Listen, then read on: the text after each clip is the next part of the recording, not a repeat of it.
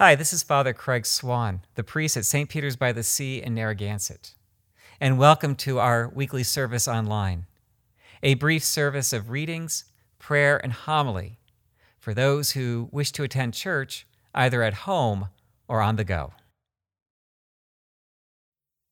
A reading from the book of Proverbs. Wisdom cries out in the street. In the squares she raises her voice. At the busiest corner she cries out. At the entrance of the city she speaks. How long, O simple ones, will you love being simple? How long will scoffers delight in their scoffing, and fools hate knowledge? Give heed to my reproof. I will pour out my thoughts to you. I will make my words known to you. Because I have called and you refused, have stretched out my hand and no one heeded. And because you have ignored all my counsel and would have none of my reproof, I also will laugh at your calamity. I will mock when panic strikes you. When panic strikes you like a storm, and your calamity comes like a whirlwind, when distress and anguish come upon you. Then they will call upon me, but I will not answer. They will seek me diligently, but will not find me, because they hated knowledge and did not choose the fear of the Lord, would have none of my counsel, and despised all my reproof. Therefore they shall eat the fruit of their way and be satiated with their own devices. For waywardness kills the simple, and the complacency of fools destroys them. But those who listen to me will be secure and will live at ease without dread of disaster. The word of the Lord. Thanks be to God.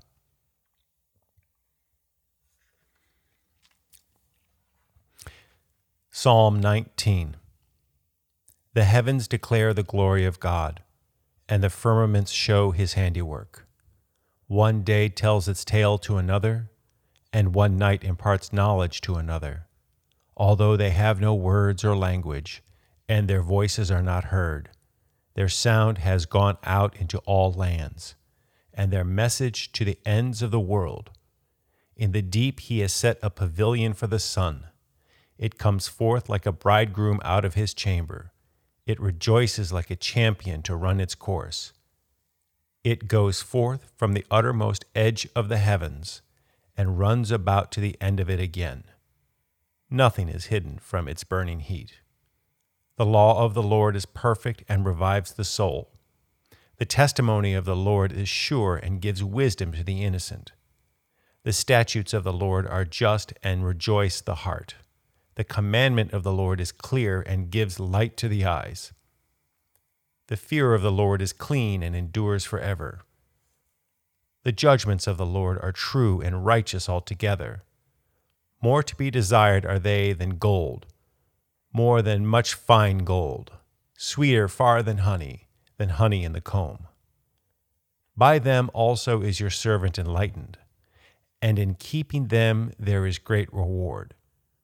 Who can tell how often he offends? Cleanse me from my secret faults. Above all, keep your servant from presumptuous sins. Let them not get dominion over me. Then I shall be whole and sound, and innocent of a great offense. Let the words of my mouth and the meditation of my heart be acceptable in your sight, O Lord, my strength and my Redeemer. A reading from the letter of James. Not many of you should become teachers, my brothers and sisters, for you know that we who teach will be judged with greater strictness. For all of us make many mistakes. Anyone who makes no mistakes in speaking is perfect, able to keep the whole body in check with a bridle. If we put bits into the mouths of horses to make them obey us, we guide their whole bodies. Or look at ships. Though they are so large that it takes strong winds to drive them, yet they are guided by a very small rudder wherever the will of the pilot directs. So also the tongue is a small member, yet it boasts of great exploits. How great a forest is set ablaze by a small fire, and the tongue is a fire. The tongue is placed among our members as a world of iniquity. It stains the whole body, sets on fire the cycle of nature, and itself is set on fire by hell. For every species of beast and bird, of reptile and sea creature can be tamed and has been tamed by the human species. But no one can tame the tongue, a restless evil full of deadly poison. With it we bless the Lord and Father, and with it we curse those who are made in the likeness of God. From the same mouth come blessing and cursing. My brothers and sisters, this ought not to be so. Does a spring pour forth from the same opening both fresh and brackish water? Can a fig tree, my brothers and sisters, yield olives, or a grapevine figs? No more can salt water yield fresh. The word of the Lord. Thanks be to God.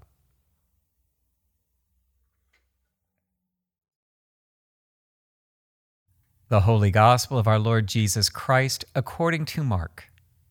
Glory to you, Lord Christ. Jesus went on with his disciples to the villages of Caesarea Philippi. And on the way he asked his disciples, "Who do people say that I am?" And they answered him, "John the Baptist, and others Elijah, and still others one of the prophets." He asked them, "But who do you say that I am?" Peter answered him, "You are the Messiah." And he sternly ordered them not to tell anyone about him. Then he began to teach them that the Son of Man must undergo great suffering and be rejected by the elders, the chief priests, and the scribes, and be killed, and after 3 days rise again. He said this all quite openly. And Peter took him aside and began to rebuke him. But turning and looking at his disciples, he rebuked Peter and said, "Get behind me, Satan, for you are setting your mind not on divine things, but on human things." He called the crowd with his disciples and said to them, "If any want to become my followers, let them deny themselves, take up their cross, and follow me. And for those who want to save their life will lose it, and those who lose their life for my sake and for the sake of the gospel will save it. For what will it profit them to gain the whole world and forfeit their life? Indeed, what can they give in return for their life? Those who are ashamed of me and of my words in this adulterous and sinful generation, of them the Son of Man will also be ashamed when he comes in the glory of his Father with the holy angels." The Gospel of the Lord. Praise to you, Lord Christ. In the name of God, Father, Son, and Holy Spirit. Amen. Please be seated.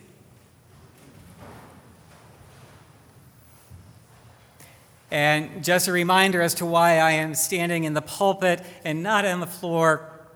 It's for 2 reasons. One, it helps us with recording, and also it allows more people to hear me more clearly. So we're going to try the pulpit out for a while and see how it goes, but mind you, it does not mean I'm planning longer and more fire and brimstone homilies. Those get to come at Easter time. It has to be about 25 years ago that on a Sunday morning, I received a phone call from my aunt informing me that my 21-year-old cousin Brian had been killed in a car accident. Brian was one of these wonderful free spirits, had an artistic nature to him, but he didn't quite understand that the rules of the road applied not just to everybody else, but to him as well. And sadly, that became his demise. During the years following Brian's death, my cousin, his mother, my godmother, there's a long story on how my first cousin is a generation ahead of me, grieved Brian deeply. And throughout her house, she had Post-it notes that read, "Justice for Brian." Because just after his death, she immersed herself in trying to sue all sorts of people, believing that he died because EMS didn't respond to him fast enough, or something else happened that shouldn't have happened and he would have lived. And for 5 years, she focused on basically finding justice for Brian. And in those 5 years, she kind of stood frozen in her grief. She became very isolated, very angry. Because somehow, deep in her heart, she believed if she let go of these lawsuits, she somehow was letting go of Brian. And that somehow through these lawsuits, what she really was hoping for was the impossible that would bring Brian back. It wasn't until one day when something clicked inside her head, and she realized the way that she was living wasn't good, and that these lawsuits were going nowhere, and that she had to find a way to move forward and to keep Brian's memory alive in a more positive, fruitful way. Since that day, she established a scholarship fund in Brian's name at the school he attended to offer a collegiate scholarship to the individual student who embodied Brian's spirit and artistic nature. And that award she gives out joyfully every year now in Brian's memory. I think about my cousin Jeannie this week because of all that's been going on as we have marked the 20th anniversary of 9/11. I fear that in 20 years, this nation has not moved forward from that day. And that throughout this weekend, it hasn't been about a time of remembering or commemorating. It's been about of reliving the past and opening up the wounds. That somehow we have been frozen in a place trying to get back something we lost that day. And as I look back on that day, what this country lost, as that first plane hit the tower, is that sense of safety. Because as Americans, up until that day, we talked about the fact that we have lived without ever having an attack on American soil. And I believe what we have sought through war, through trying to re-find our strength as a nation in terms of the world, has been simply to restore that sense of safety that will be forever lost. But what we haven't been able to do is realize that we live in a different time, and that just like the rest of the world, we are as vulnerable as everybody else.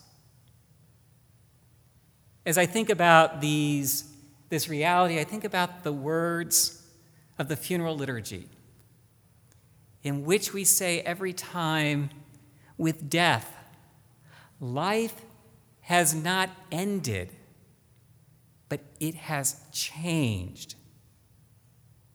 And as a nation, we have failed to change with 9/11 and the world that it brought forth. We have failed to understand how to grieve, how to move forward, without knowing how to uphold and to celebrate the lives of those who are lost, and to honor them by becoming something greater. We talk about the fact that just after 9/11, as a country, we were unified. But what united us was, yes, a shared grief, but also a shared sense of fear and a shared sense of anger. That is no foundation for a lasting sense of unity. Again, as I go back to what is comforting about the funeral liturgy, is as we talk about life having changed at death and not ended, we replace it with something that is for everlasting. hope in what can be, what is, and what will be for each and every one of us. That is hope in everlasting life in unity with the Godhead. So we take the loss and we offer you something in its place, eternal life. In the last 20 years, we as a country have failed to figure out what it is that we have to offer in place of what was. And so we continue to struggle to be united in anger and fear. It reminds me so much of a small church named St. Andrews in the Valley in Syracuse, New York, that when I first arrived in Syracuse, it was a thriving congregation. But just after my arrival, something cataclysmic happened there. General Convention elected to consecrate the first openly gay individual as a bishop. And that put a schism right down the middle of that parish. That parish, like so many others, unified against our bishop for having voted in favor of the consecration of Gene Robinson. And over time, despite conversation between the bishop and the congregation in trying to work things together, they finally pushed it so far that there was no church but for them to sever their relationship with the diocese. Back then, I remember saying to a colleague, that parish is not going to last for long, because anything that is united in anger will eventually crumble. They were united in being against the bishop. But once that was taken care of, they had no vision for where they were going. And it wasn't long until that church splintered again over the prayer book and splintered again over women's roles in leadership. And within 5 years, that thriving church building now houses a different denomination. And the storefront that was formed with the splintering church now lays empty. Because building unity on a foundation of anger, of being against, is building a foundation on sand and not on rock. Jesus in today's gospel tells the disciples that we must be willing to lose our lives in order to gain it. With every loss, we must be willing to lose and let go of what was in order to gain what will be. We, as a people of Christ, understand that. And we offer the one foundation that is everlasting, that is made on a firm foundation, as our hymn said. And that is on Jesus Christ our Lord. For that foundation is based on what builds up and truly unifies: hope, love, the concept of the kingdom of God. If our nation is ever to become unified again,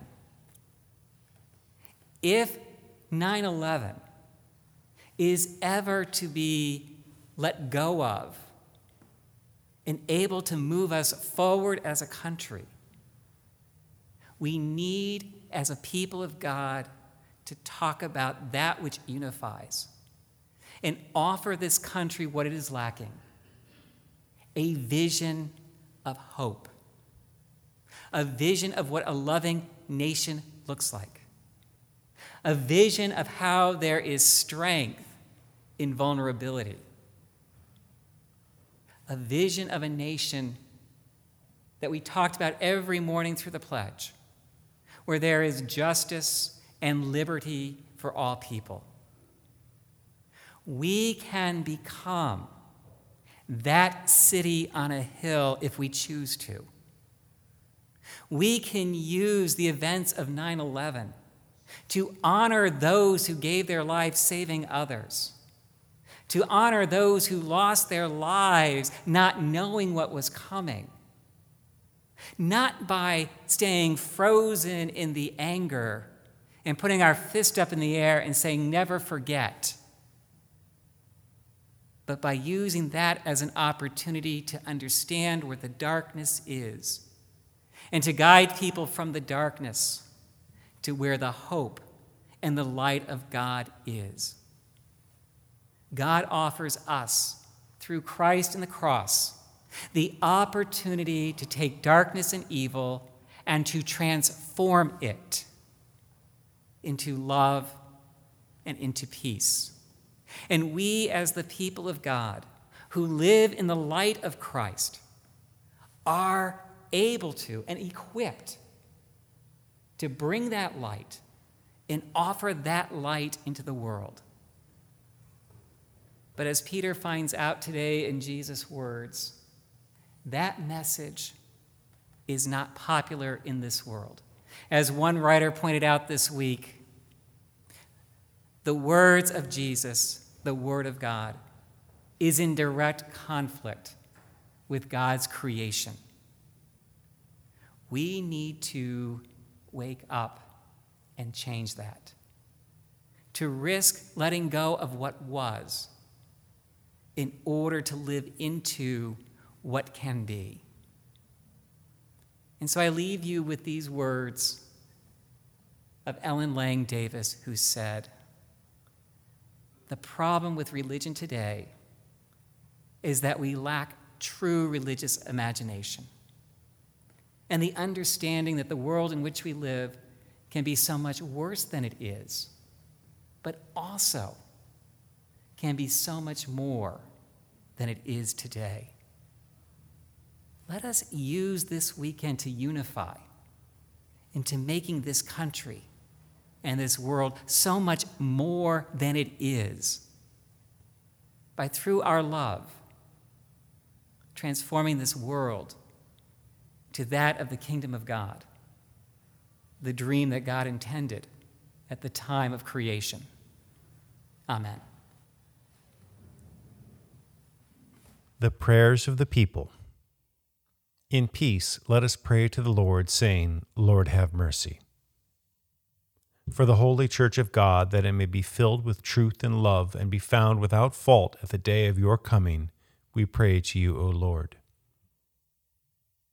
For Michael, our presiding bishop, for Nicholas, our own bishop, for all bishops and other ministers, and for all the holy people of God, we pray to you, O Lord. For all who fear God and believe in you, Lord Christ, that our divisions may cease, and that all may be one as you and the Father are one, we pray to you, O Lord. For the mission of the church, that in faithful witness it may preach the gospel to the ends of the earth, we pray to you, O Lord. For those who do not yet believe, and for those who have lost their faith, that they may receive the light of the gospel, we pray to you, O Lord. For the peace of the world, that a spirit of respect and forbearance may grow among nations and peoples, we pray to you, O Lord.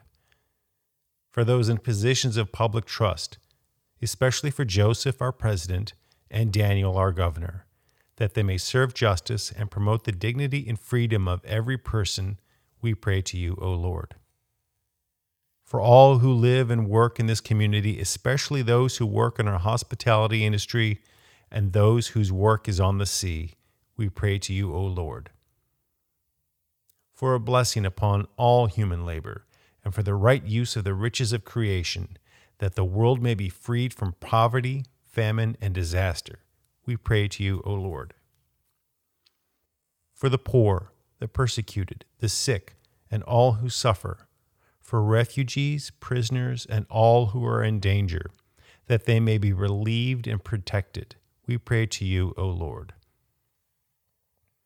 For this congregation, for those who are present and for those who are absent, that we may be delivered from hardness of heart and show forth your glory in all that we do, we pray to you, O Lord. For our enemies and those who wish us harm, and for all whom we have injured or offended, we pray to you, O Lord. For all who have commended themselves to our prayers, for our families, friends, and neighbors, that being freed from anxiety, they may live in joy, peace, and health, we pray to you, O Lord.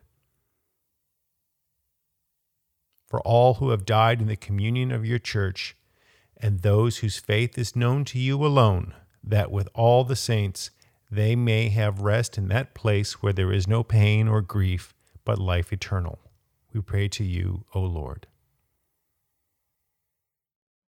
Thank you so much for joining us.